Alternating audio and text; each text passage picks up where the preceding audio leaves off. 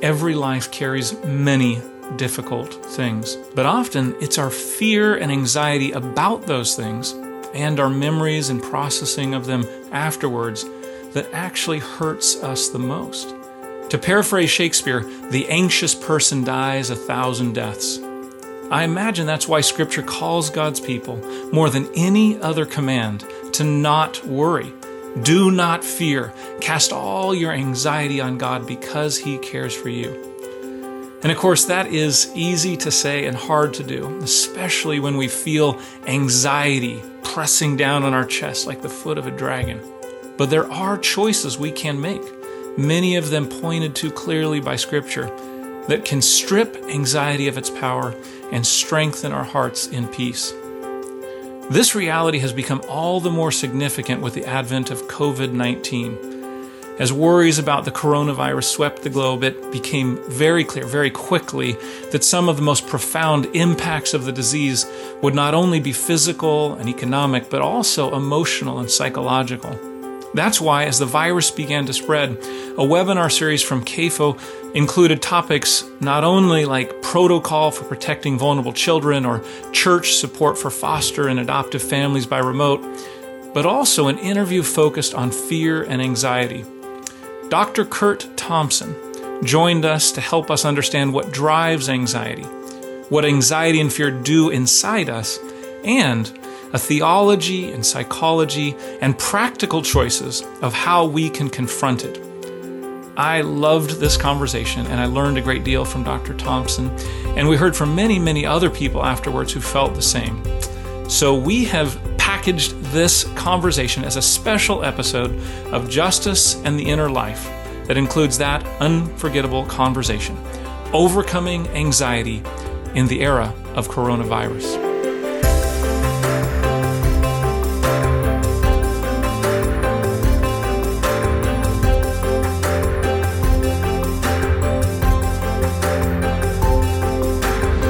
Welcome to Justice and the Inner Life, presented by the Christian Alliance for Orphans. Together, we'll explore what it takes to sustain a heart of justice and mercy over a lifetime. Here is your host, Jed Medifind. Just a very warm welcome to all of you joining from all over the world.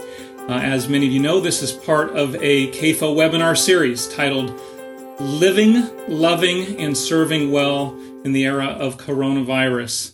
And today we are privileged to be joined by Dr. Curt Thompson for today's focus on anxiety. The title is Overcoming Anxiety in the Era of Coronavirus.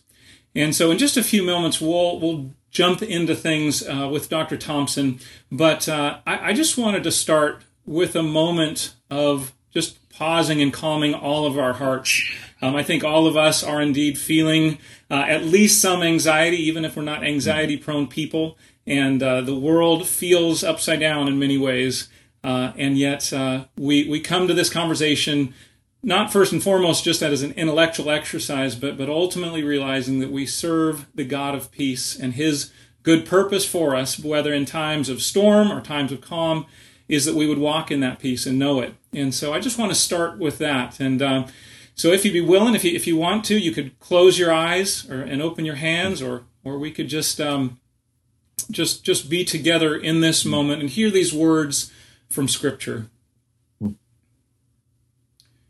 Fear not, for I am with you. Do not be dismayed, for I am your God. I will strengthen you and help you. I will uphold you with my righteous right hand. Cast all your anxieties on Him, because He cares for you. You will keep in perfect peace those whose minds are set on you, because they trust in you.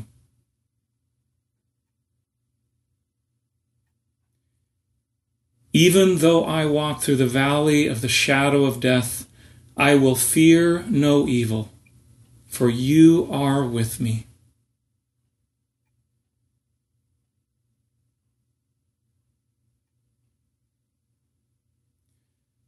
Dear God, God of peace, we enter your presence together We pray that you would teach us, that you would guide our thoughts and our understanding through this conversation.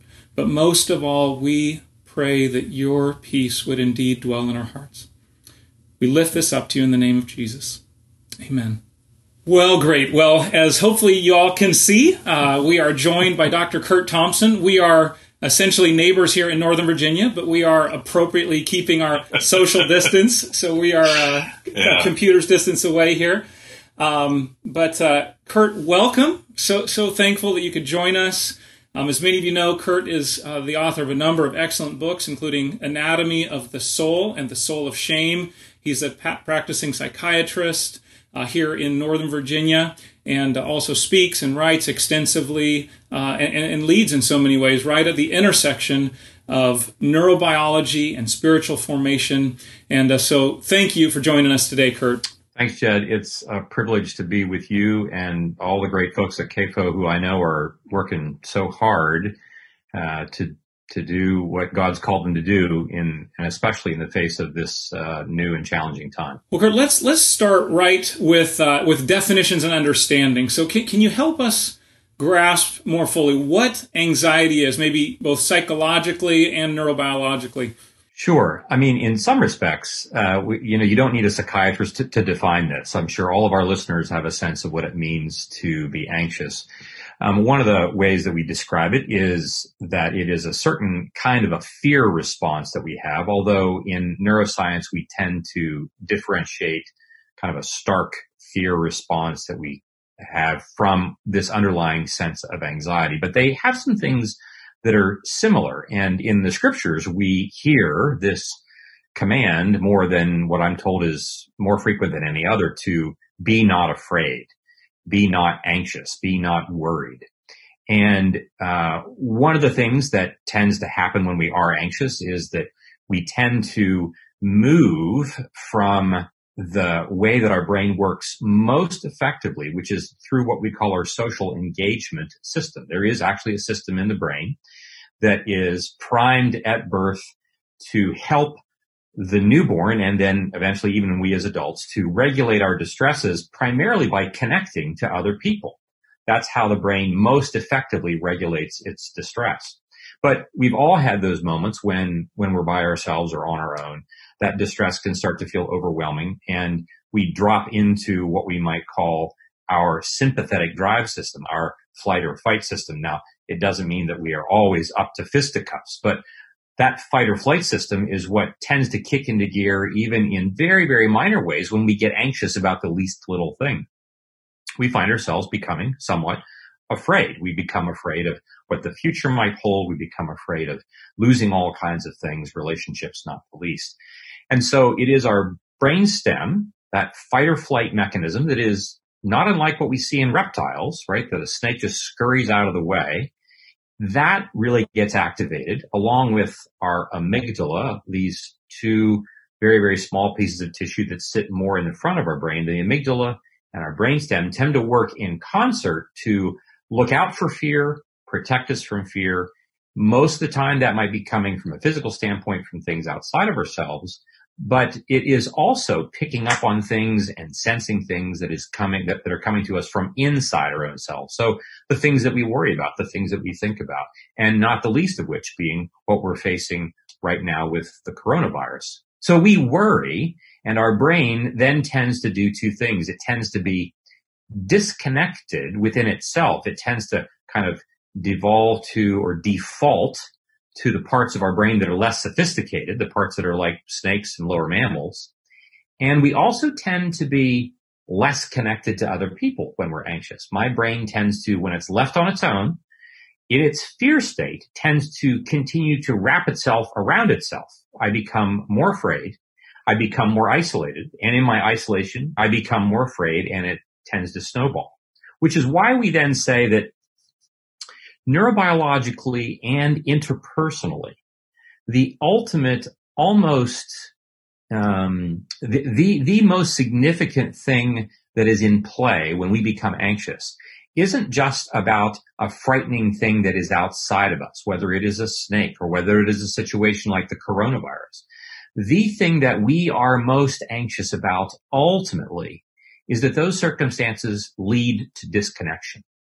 It is not good for man to be alone. It's the only thing in that creation narrative of the first two chapters of Genesis where God pronounces something that is not good.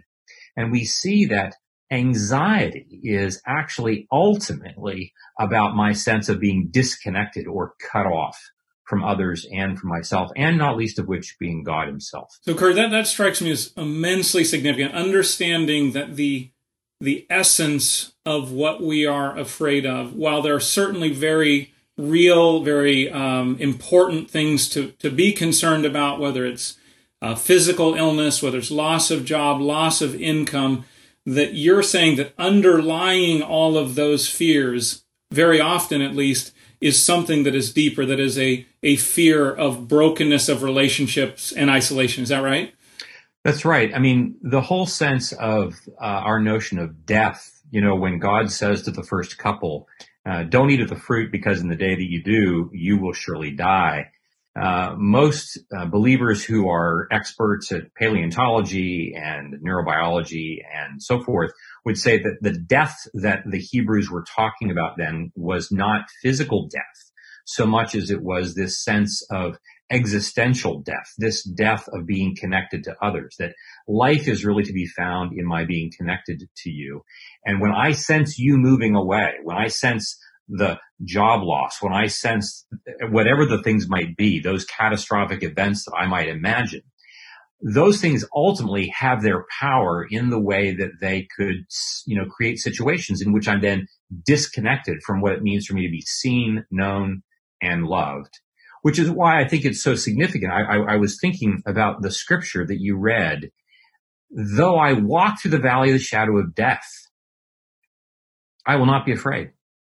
That is a text that indicates that the shadow of death, like the threat of death, is a real thing. It is not something that is, we don't fear it because we're weak or because we're stupid. We fear it because it is a real thing. But what the text invites us to do is to pay attention to the other, pay attention to God who is with us in that. And in our paying attention to others and inviting others to be connected to us in the same way, we actually have a very powerful way of reducing our anxiety despite what the circumstances around us are proving to be. So this question is moving maybe slightly to what might not be the most profound or most important things of all, but it's still very significant. What happens with our physical body when we are going into an anxious state? Exactly. And, many of our listeners might be there right now, quite literally. One of the things that our flight or fight system does is that it ramps up our heart rate. It ramps up our respiratory rate, shallows our breathing. It tenses our muscles. It tends to send blood to those large muscle groups whose task it is to flee or to fight. And it also tends to move our thought processes out of a more receptive space, being open and curious about others in the world, to a more analytic space. I'm scanning the landscape. I'm looking for danger. I'm looking for the next thing that might be a threat to me. Those spaces, of course, are necessary if I'm going to look at a real threat and face that and deal with that. The problem is that those kinds of states of mind are really only helpful for us for short periods of time. We know that the stress that a brain experiences in short bursts when our fight or flight mechanism is really kind of hijacked or taking over the brain, those stress systems are actually helpful. The adrenal glands dump cortisol into the blood, dump what we call ACTH. It's another acronym for another hormone that gets dumped into the blood that enables us to act in the short run for our safety and on our behalf. The problem is, with anxiety, those states of the body that we just mentioned, my elevated heart rate, my elevated blood pressure, all those kinds of things, and the elevated hormones of stress, once they stick around the brain for longer than a period of a few hours to a few days, they actually begin to become toxic. And so we find that we are, we're at home worrying, and at the end of the day, we find we're actually more tired than we are on days that we went to work. We find that we're not concentrating as well. We find that we don't sleep as well. We find a number of different things that are taking place because of our physiologic response to this stress and the anxiety that is ensuing. Now, a large part of this, of course, is really taking place because we are disconnected from each other in the ways that we are. Now, it doesn't mean that we're disconnected from everyone, because many of us are at home, hunkered down with others in our small circle. The challenge there, of course, is that we're now hunkered down with people that we aren't used to being hunkered down with in this same way, right? It's great to be in families where we can go away and go to school and to work and to these other places, come back and be around a dinner table and have all kinds of novel things to share and to talk about and to wrestle with. Of course, there are parenting issues. There are all kinds of things that are taking place that are hard and difficult, but people have a way of moving away and coming back and moving away and coming back and bringing novelty into our homes. Novelty actually stimulates the brain. Novelty actually gives us something more to talk about. When we are together in the way that we are, the potential for boredom to ratchet up becomes greater, because what else is there to talk about except the coronavirus and the fact that I've only seen these 3 people for the last 72 hours. And the challenge is that boredom makes us anxious. My brain needs to have stimulus, needs to have stimulation in order for me to be creative. And it is in being creative that I'm also not being anxious. When we are kind of in these spaces alone, there will be an ease with which we can drop into places of boredom that also tends to contribute to that, which is why there's some things that we can do actually to countermand that, that we will probably get to later. Yes. Yeah. So we'll definitely come back to some of these themes in a little bit. So let's play this out a little bit now. So we talked about how the anxious state, that elevated state, the ready for fight or flight for action, is good initially to respond to threats. And then we can sustain that for a period of time. But after maybe several hours, or maybe let's get to several days out now, maybe this has been going on for a couple weeks and we have been living in that anxious, elevated state for a couple weeks. What are we starting to see then? Well, as I think mentioned earlier, I think that, it's really quite striking. If at first glance, everybody, because the closest thing that we've had to this in terms of people being off of school and work is it's a bad snow day here on the East Coast. On occasion, as you know, we might have if we have a blizzard that comes through, we might be off for a week from school. And at first glance, of course, it's all kind of fun and games and it's novel and people are out enjoying this. But we know that once we've been in the house with our kids for 10 days, after even like a snow day, like it starts to get more difficult. People get more irritable with each other. People become less patient. People have fewer things because we have fewer things to talk about. And we literally are less mobile. One of the things that anxiety tends to do is as we were mentioning earlier, it tends to shift the brain to a more isolated set of neural networks that are working. There's less of the brain that's actually involved when we're anxious, if that makes sense. That means that less of my brain is active. That also tends to have me in a place where I am less physically active. And when I am less physically active, I tend to reinforce my anxiety. Over a period of 10, 20, 30 days, those stress hormones tend to continue to snowball.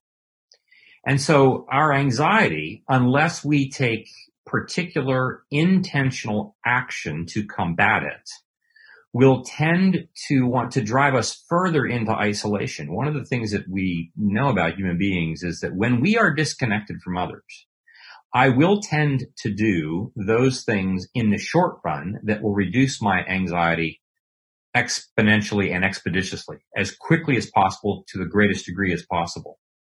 The problem with that, of course, is that sometimes the things that I do that reduce my anxiety very, very quickly, in the long run, only tend to increase my anxiety. So we find people in these situations doing things like we binge watch TV. We binge eat. We sit in our houses. We don't move. There are a lot of things that we do that over the long haul tend to only increase our state of isolation and our subjective sense of anxiety, which and then in the long run does not give me a more creative, hopeful outlook about long-term circumstances. Yeah, so true. And we'll talk a little more about technology later on as well. But I would just say, even, confession here, that I notice when I feel anxious, and this is always, but maybe particularly now, one of the first places I would turn is to my phone. And looking at it actually does briefly, it calms me down. I think maybe in part because it's distracting me from whatever it was I was ruminating on. It is stimulating. And so there's a calming effect initially, but as soon as that is gone, that moment is gone, I'm ultimately more anxious than ever. I for our listeners, I just this morning posted an essay on my website that people can find at kurtthompsonmd.com on the topic of the virus. And one of the things that I mentioned in the essay is that the virus and the disease are not just causing anxiety. I think they are revealing it. They are as much shedding a light on who we are as much as they are causing, in some way, shape, or form, us to become certain things. And as you've mentioned it, we are a people who, as I tell people, I am now primed in such a way, no pun intended, that, my orders from Amazon show up at my door before I even order them now. I mean, that's how quickly I expect things to be done for me. And our technology does, in some respects, put us in a position in which we can have short-term reductions in our anxiety, though that our brain knows, because it's not having to do any work. That's the other thing about, kind of our more addictive side of behaviors. I don't really have to do any work to look at my phone other than to turn my attention to it. The phone is doing all the work. One of the things that we talk about when it comes to anxiety is that anxiety as a phenomenon is what we would call a future state phenomenon as far as the brain is concerned. I'm anxious about things that I expect are coming in the future, whether that's a near future or 10 years from now or whenever. The more I practice being in the present moment, the less able I am to actually be anxious. I interrupt my brain's capacity to be anxious to the degree that I am practicing being in the present moment. Turning to my phone very briefly certainly is an act of agency in which I turn my attention to something, but I am not then having to do anything other than just to watch the phone. I'm not having to work at being with the phone. I'm just having to look at it. The notion of being in the present moment, as we'll talk about soon, requires us to actually do work. It requires us to put energy into what we're paying attention to that is right before us. And in so doing, we re-engage our middle prefrontal cortex. We drive the neural circuitry out of our brainstem, away from our amygdala, away from those circuits that are sending up signals of terror and fear, and into the circuits of my brain that are responsible for creating goodness and beauty, even in the face of things that are genuinely frightening. Yes. Yeah. All this makes me think of a comparison to cigarettes. Now, I've never been addicted to cigarettes, but I could imagine the feeling being very similar to how I feel about my phone, that it actually provides a quick shortcut to calm.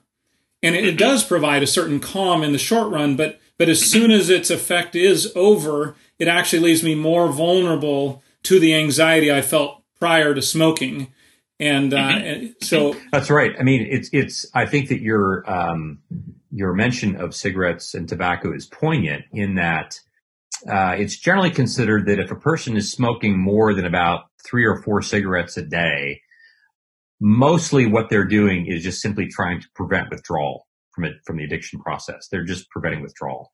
And in many respects, our phones now are such that the frequency with which we look at them is really just a withdrawal preventative.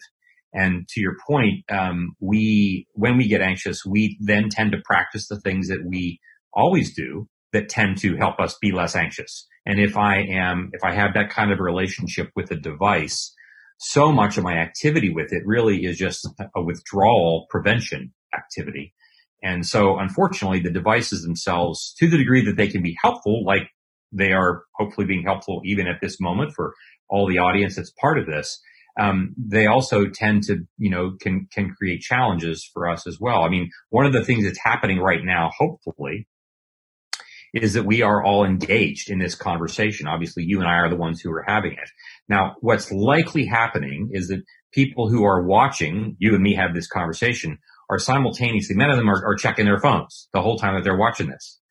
And that's not a critique or criticism. It's that difficult for us to put those away because they become so much a part of our landscape. But also unwittingly, they have become these anxiety-creating garden tools, if you will, that really foster that in us.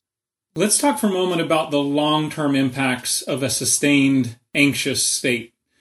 So, I know there's a lot of research that looks at long-term stress, anxiety. What do we see in those studies that the consequences for our bodies, our minds, hearts are? Well, I think some would say that this is like unto living in a somewhat long-term state of nutritional deprivation, right? That if you don't take in vitamin C for the next week or two, it's probably, you're not going to see a real problem with that. But if you had a sustained period of 6 months of no vitamin C, you would start to see heightened, rates of infection. You would see heightened rates of sleep deprivation. All kinds of things would start to happen. The same thing can be said about the heightened levels of stress over a long period of time for the brain. We tell people that long-term stress is really not so much like having your brain run over by a truck, but it's more like being run over by a bicyclist 1,000 times. And after a while, I think I'd rather just, if I knew that every day I was going to get hit 10 times by a bicyclist, like for the next 9 months, I think I'd rather take the truck and get in and out of the hospital in 6 weeks and be done with it. But that's not how this is playing out. I mean, this scenario, it appears at this point, if the data and the curves of the spread are accurate, this could be with us for a period of several months. And by this, I don't mean in this particular state of this kind of isolation, but I mean just the awareness of the presence of the virus and so forth, which tends to cause this kind of sense, this undercurrent of anxiety that people are going to walk around with. And all the more reason then for us to recognize it as this long-term risk of greater levels of infection. And by that, I don't mean the coronavirus. I mean just getting the common cold, being run down. Greater risks, literally, for depression. One of the things that we say that depression is what happens to a brain when a person is no longer able to manage that which makes them anxious. And in this sense, anxiety and depression, though they are experienced neurophysiologically differently, they have a great deal, they are on a continuum in some sense, in that when my brain is no longer able to regulate that which is distressing it, those symptoms that represent depressed states start to begin to emerge.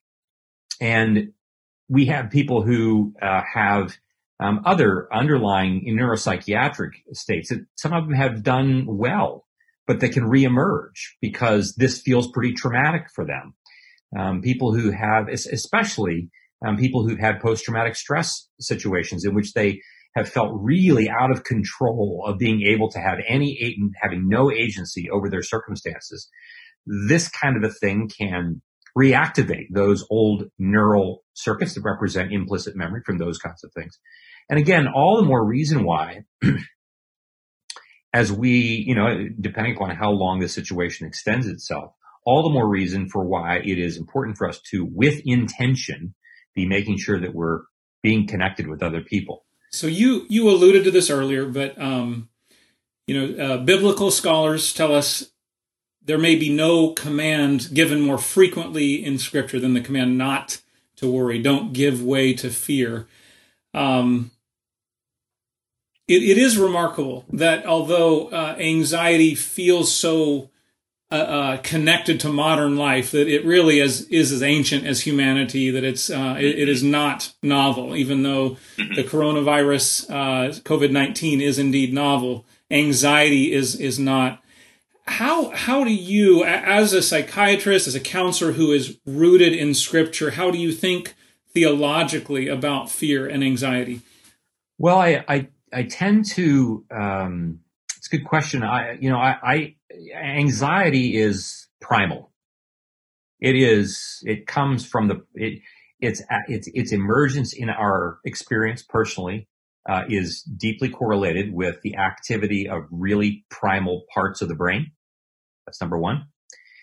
So it's not only old in terms of our own brainstem architecture, our brain architecture, it's also old in terms of human anthropology. We are afraid in ways that snakes are afraid, if you will. We are afraid in ways that a dog can be afraid. But the thing that does tend to set us apart is that we tend to be aware that we're afraid. We talk about that we're afraid. We are all these things that we have deep connection with the rest of the created order with. And then, we have this interesting story as people of faith, as Christians. We have this story in which, as primal and as universal as fear is, we are made by a God and serve a God who, oddly enough, comes and says to us, don't be afraid.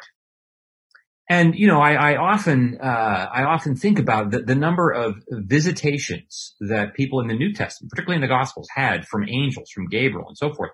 And one of the first things that they do is to say, be not afraid. And I'm thinking to myself, well, if you're telling me not to be afraid, then please don't show up in a way that scares me, because they seem to be doing this all the time. They show up, they scare people, and then say, don't be afraid.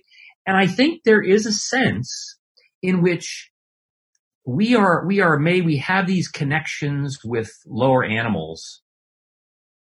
But I really do believe that fear is not just something that God tells us, like, don't do that. Don't be afraid. We are afraid, but I think that what God is doing, He's made us, and He made us in the garden, and He is calling us over the course not just of each of our lives, but over the course of human history. God is calling us to become more and more and more like Jesus.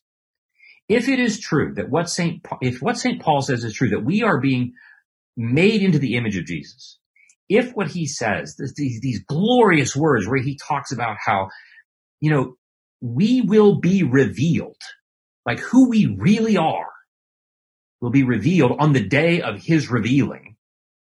There is a sense in which I get that what God is wanting us to do is to grow up into His fullness. And to be mature means that we have to take the actions that are necessary to not be afraid.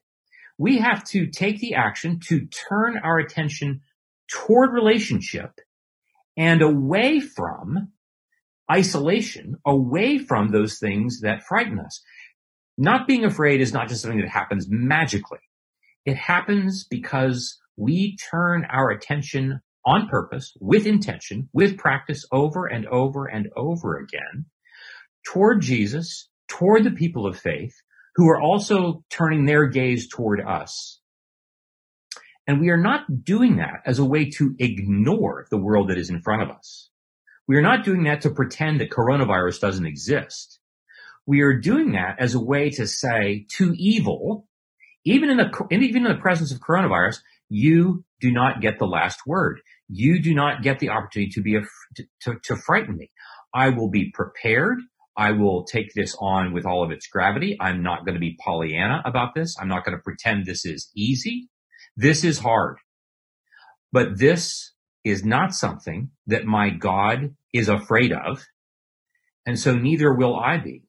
And so as a practitioner, what I want to say to patients is, I want the scriptures. I want the story of God. I want the Jesus of the Gospels, who is looking to all of us and saying, look at me. I want to look at Him. And in so doing, I want to literally move the activity of my mind out of my brainstem, out of just my limbic circuitry, away from being like a snake or a dog, and I want to become fully human. And that takes practice. Evil will use fear at every opportunity that it gets in order to turn my attention away from others, away from God, away from being a force of creativity, and toward being someone who only sees the world as a problem to be fixed, and oh my goodness, I don't have what it takes to do that. I think biblically, our invitation, our command to not be afraid is not just a command to do what God tells us to do or to, somehow magically change my state of mind and not be scared. It is a matter of practicing becoming like Jesus. It sounds like the concept of attention is really central in all of it. The decision of where we turn the headlamp on our head, the direction we turn, and the choices we make with that. It makes me think of Dallas Willard, who had often emphasized that the choice of what we choose to put our focus on or attention towards really is our first fundamental freedom as a human. And on the anxiety side, I think a lot of the research, and you could I'm sure correct or add to this, but that suggests that anxiety is itself often a function of attention or the lack of capacity for attention, because it allows all these secondary threats that are all around us, all of us, all the time, to kind of come flooding in, and we don't have the attentional capacity to focus on one thing and push those things away. But the flip being, it sounds like you're saying the choice of turning our attention to something in particular, and in specific terms to the God of all strength and comfort and peace, that is the fundamental choice at the heart of this? I really think it is, Jed. And I would say again that it doesn't mean that we're burying our heads in the sand. It doesn't mean that I'm pretending that a hard thing is not upon us. In the essay that I wrote, I cite that, I think, as I said, that, in Jeremiah's time, the prophet Jeremiah, COVID-19 came to the kingdom of Judah in the form of a Babylonian horde. And, there was no pretending that there was no problem. There was a problem. What Jeremiah, though, did was he directed the people's attention to the work before them. The work before them was plant gardens, build houses, marry, have children, be a community together, and let your work as a community together be for the flourishing of the city around you. It did not pretend that hard things were not there, but it did call the people to pay attention to their God and to each other. And I think that as we consider what we're paying attention to, when we talk about paying attention to God, there are practices, of course, that we can engage that enable each of us as individuals and as families to be more aware of the presence of God in our moment-to-moment lives.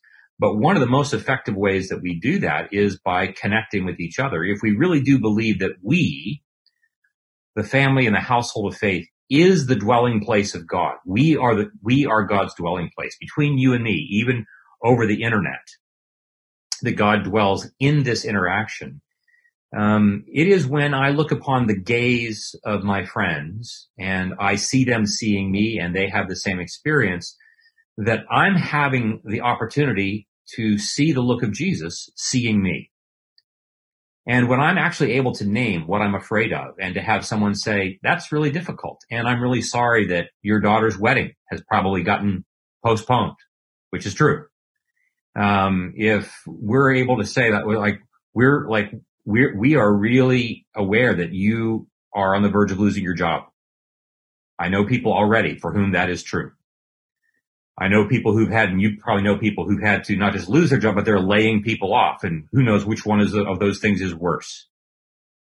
Being present with them and saying, this is really hard, but I'm not leaving the room, and finding other ways, even as we're able to materially be helpful for people, is a crucial way for us to really, I think, fear not in the way that we are told throughout Scripture to live.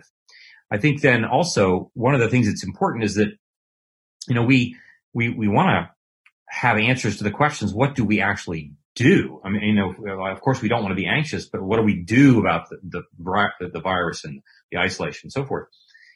One of the challenging things about anxiety is that when we are anxious, it's hard for us to think creatively. And so part of what enables us to even imagine, well, what are some next steps that we can take to help our neighbors? One of the ways that we even come up with those ideas is first grounding ourselves in a sense and in an awareness that we are connected as a community, so that we are actually trying to construct those ideas corporately, and they have a greater opportunity of actually getting off the ground. What, in terms of within your mind, Kurt, and people you're trying to help with anxiety, what specific choices can help them to attend to the things, to pay attention to the things that really are calming and healing? Yeah. Again, not to overdo this blog post that I offered, I've got a dozen or so concrete recommendations in this post for what people can do. But I'll name a handful of them here. I think one of the first things that would be helpful for us is, it would be important for people to start their day by immersing themselves in scripture, in prayer, and meditation practices, particularly those meditation practices of a contemplative nature. Doing work that allows us to be attuned, whether it's through our breathing, whether it's meditating on a particular passage of scripture. And by meditating, I don't mean thinking about. I mean literally allowing yourself to simply be there under the tree where Zacchaeus is perched and simply watch what happens. That kind of meditative presence, that kind of work, I think, is the first thing for us to do. So prayer, scripture, immersion in contemplative work is one thing. Another thing, just very fundamentally, is, and again, all these things are helpful aids in strengthening our attentional processes. Another thing for us to do is we can take some of those meditative options and practice them throughout the day for 60 seconds, 2 or 3 times throughout the day. Do some slow breathing work in which you are turning your attention away from what you're thinking about and simply being in the present moment. That's another one. Another one that's really important, having to do with when we are immobile, my tendency to rumination increases. And so I tell people it would be a helpful thing for you to probably 2 or 3 times a day go for a brisk 5 to 10 minute walk. You don't have to walk for 30 minutes or even for an hour.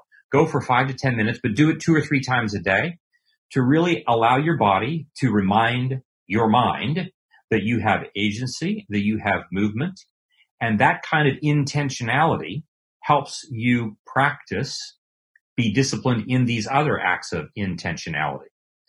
Some other things that I would say that would be helpful would be really practice restricting the way you are with your device, your phone, your tablet, your laptop. And what I mean by that is, first of all, really refrain from scrolling through social media.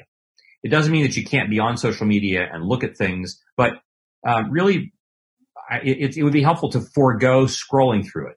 Be away from that. A second thing that would be related to this would be really refrain from watching national news too much. It really does not help for one to be glued to that.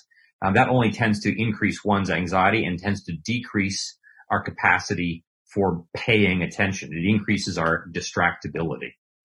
Another thing I would say as far as the devices are concerned would be when it's time for sleep at night, and this would almost be like un-American, right? But one of the things we talk about routinely with our patients anyway, long before this, is that it's really good for the brain if your device if you have no contact with your device at least 2 hours before you go to bed.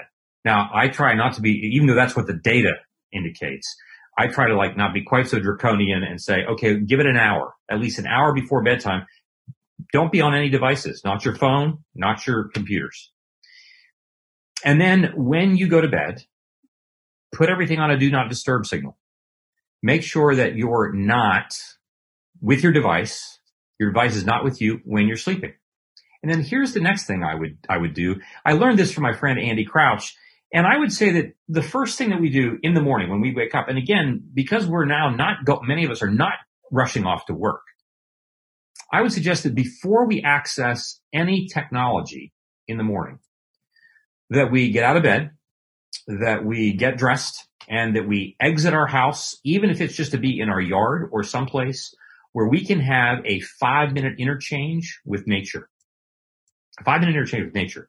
Seeing a tree, it's getting warmer, so some people, maybe not in Minnesota, but some people can put their feet in the grass. Some people can be someplace where we are recognizing that we are paying attention to the created world, paying attention to something else that is an artifact, that is an object of beauty, that God has also made, that we are not in charge of, that reminds our minds that the God of all creation, not the God of destruction, but the God of all creation, is not made anxious by this virus, is not surprised by this virus. Nothing about this is catching him off guard.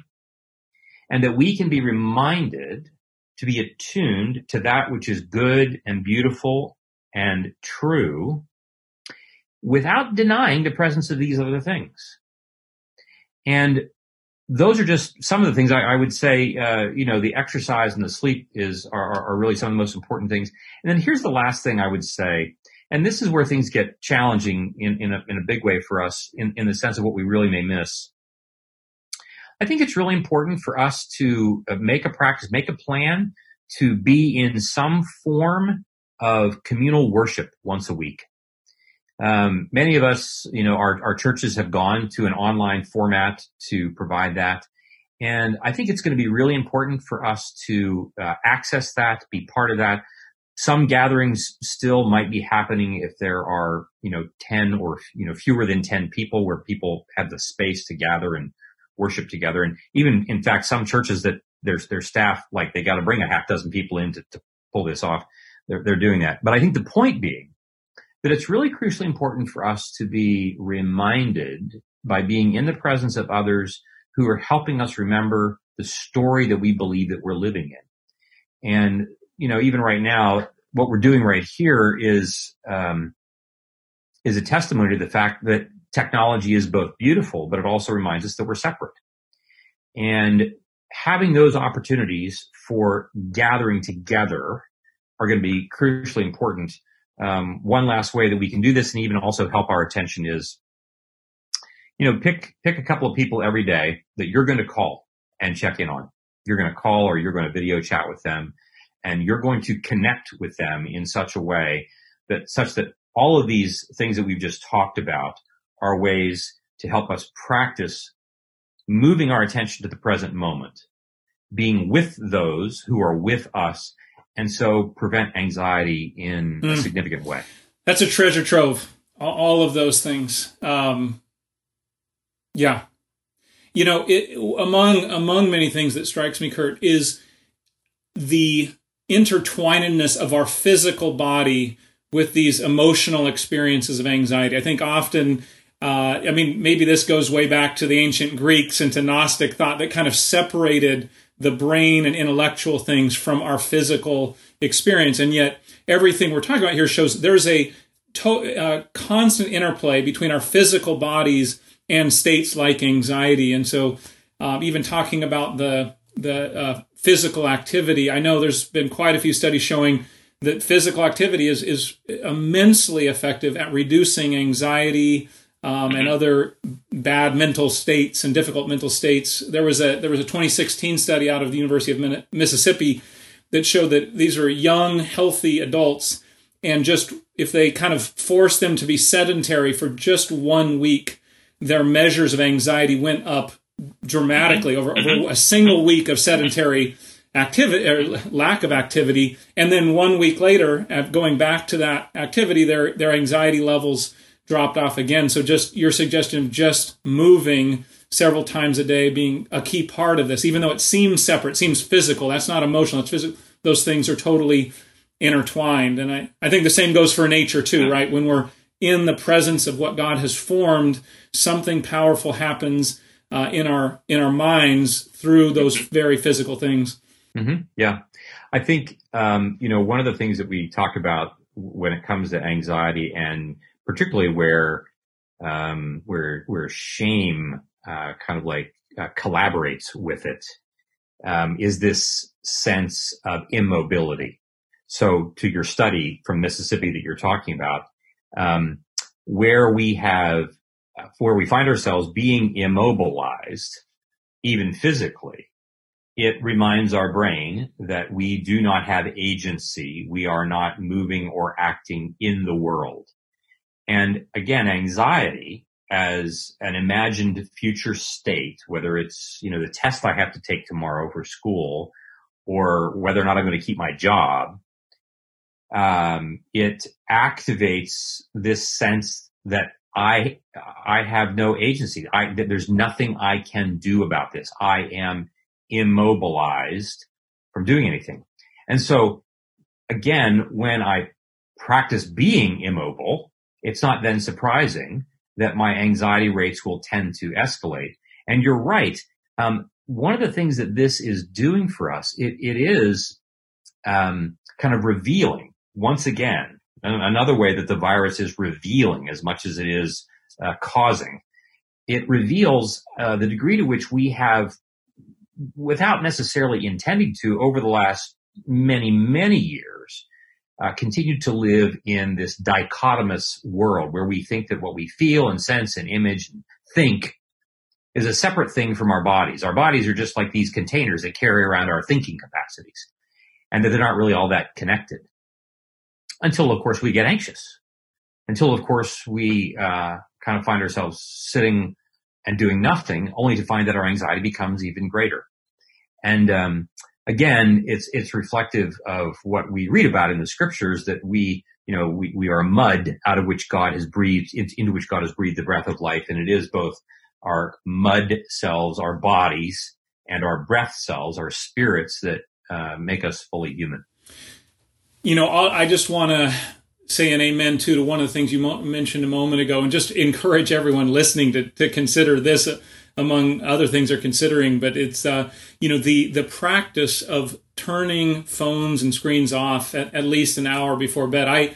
I had kind of had that as a daily rhythm, a half an hour before bed, and during Lent, I extended that a bit. And I will just say, even making it, more, closer to 2 hours now, it's amazing how much calmer I feel just as I ease into that. And then it's easy. It's honestly been easier for me to fall asleep. I'm not keyed up. I'm not thinking about whether it's a news bit or something that I'm going to have to work on the next day. It's my mind is calming. I'm more present with my wife, Rachel. And then I've been leaving the phone off until after I wake up, spend time in the presence of Christ and Scripture, and then have breakfast with my kids, and right. Then I turn the phone back on, because then the rush can come back in, the news, dealing with work. But I would just say that I think that's a gift that God wants each of us to receive. I would so strongly encourage everyone on this to consider doing that. Yeah, I think of Jesus' words when he says, worry, how much more time will it add to your life? Will it add a moment more? And the answer is no, but in fact, it may take away moments from your life. In fact, because of what it does to us in our stress response. But to your point about what it's like for you to turn your phone off and wait to turn it back on, as it turns out, our lives are never any poorer, but are frequently much richer when we are willing to refrain from and to restrain those particular devices, and to allow them to occupy the space that would be good for them to occupy, not to overextend their stay into areas where they don't belong. Again, this is not to suggest that they're not good things, but to say that they have a helpful and useful space, and they have a space into which they're not helpful. And I love hearing what that was like for you when you took command of your device. So we only have a few minutes left, and we've been trying to incorporate some of the questions that have been coming in through the Q&A. I'd encourage, if any of you have a question that you'd like to send in, please do. We'll try to get to at least a few of them. Kurt, I'll ask this one. Thinking about our children, whether our own children or adopted children, foster youth, or other kids that we care about, and if we sense they are feeling anxiety keenly during this time, what would you suggest that we can do to help them? Great question. I think bearing in mind, and this is what I think is helpful and it is most important. It's when we're anxious, it's easy for us to imagine that what I need to do is to solve the problem that is before me. That's what I need to do. My child is anxious. I need to get them to be not anxious, because if they're not anxious, then I won't be anxious. So really, I'm just trying to get them to be like quiet, so I'm not anxious anymore. When really, what I need is connection. What they need is connection. It's not just about solving a problem. It is about making connection. And so that, I would say, it's helpful for that to move to the forefront of our attention. How do we do that? One way would be to acknowledge for our child, to say, to begin to give them words, begin to say, what's this like for you? To say, are you afraid? Are you worried? Tell me more about that. And then I also think it is, it's helpful for us to, when they do talk about that, to be able in developmentally appropriate ways, using developmentally appropriate language and images, to acknowledge to them that, yeah, this is scary. This is not an easy time for us to be, kind of entering into this. And I can't overemphasize how, when a parent says to a child in a calm voice, acknowledges to a child that what we're facing is scary and hard, the child is not going to hear your words and suddenly become more afraid because you've acknowledged that it's scary. What that child's little brain is going to mostly be paying attention to is the tone of your voice, the look on your face, the eye contact that you have, and your presence is going to communicate to that child a certain tranquility, a certain peacefulness that they are incorporating through their right hemisphere while they take in the information that, oh, this is a scary thing. And so what's really interesting about this is that we help a child integrate a frightening situation in such a way that they're actually able to be at peace even in the middle of a frightening situation.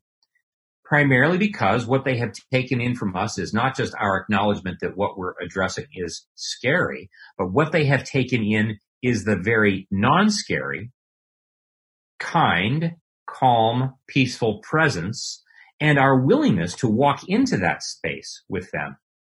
I think another, I don't have a running expert list of children's literature, but I think another way for us to address some of these things is to find children's books that we can read together, and at age appropriate times, for children's books that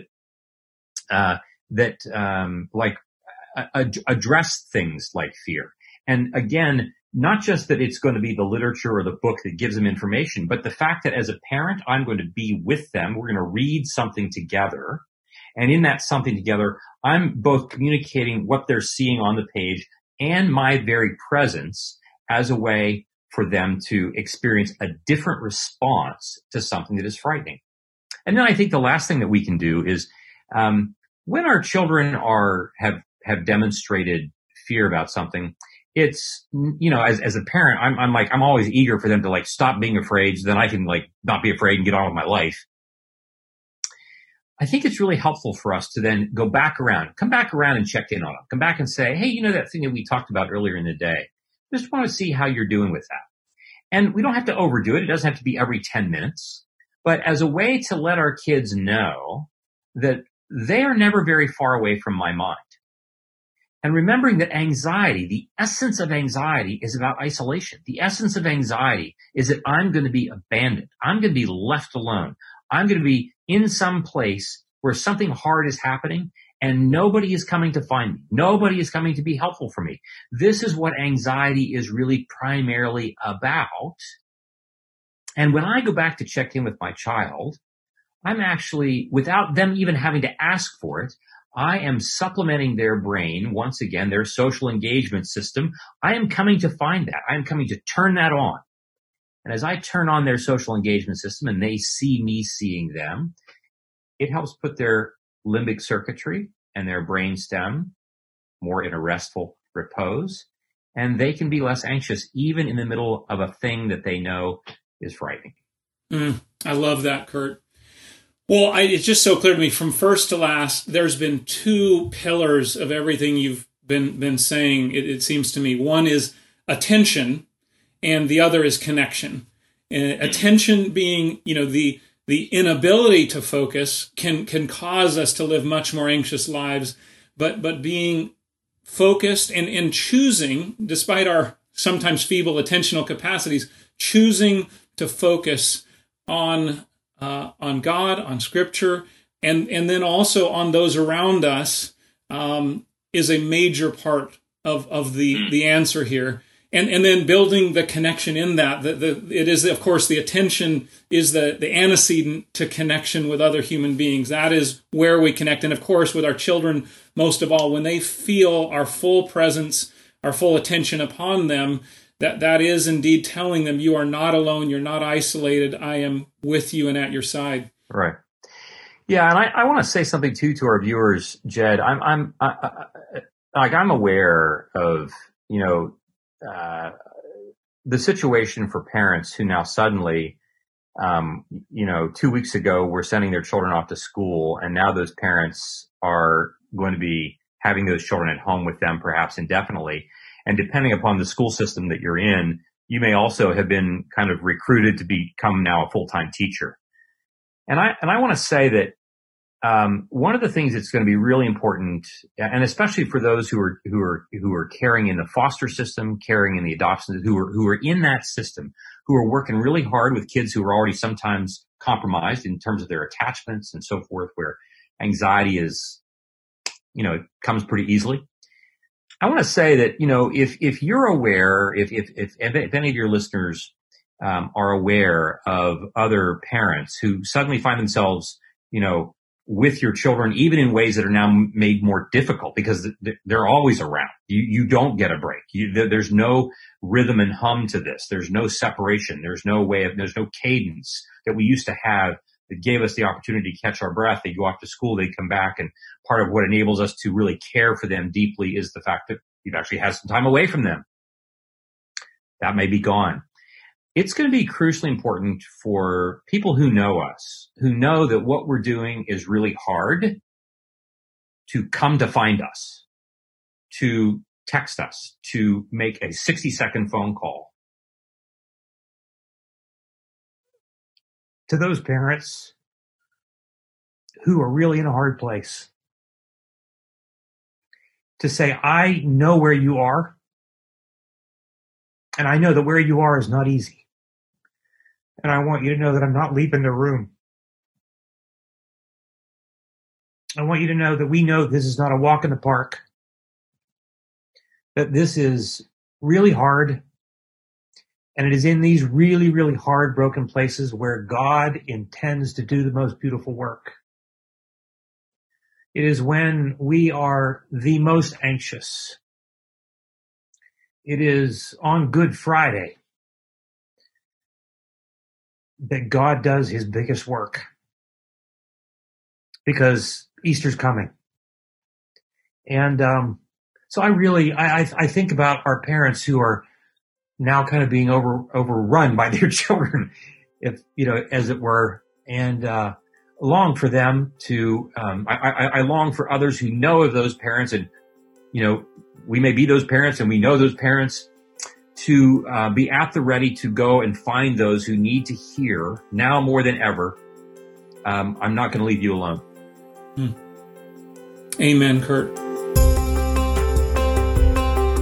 Thanks for joining this special edition of Justice and the Inner Life, and I hope that you enjoyed Dr. Thompson's insights as much as I have, and most of all, that you're taking away truths that you can start living today. And I'd also like to mention, I'd love for you to join me and Dr. Thompson and many other wonderful leaders and thinkers and advocates and servants from all over the world to explore themes like these further at the CAFO 2020 Summit, which has been rescheduled for September 9 through 11 in Dallas. The theme is Small Matters. Little choices can remake a life.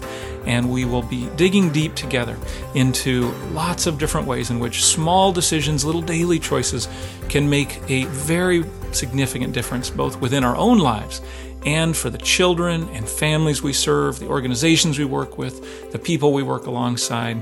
And you can learn more about that and register for CAFO 2020 at the CAFO website.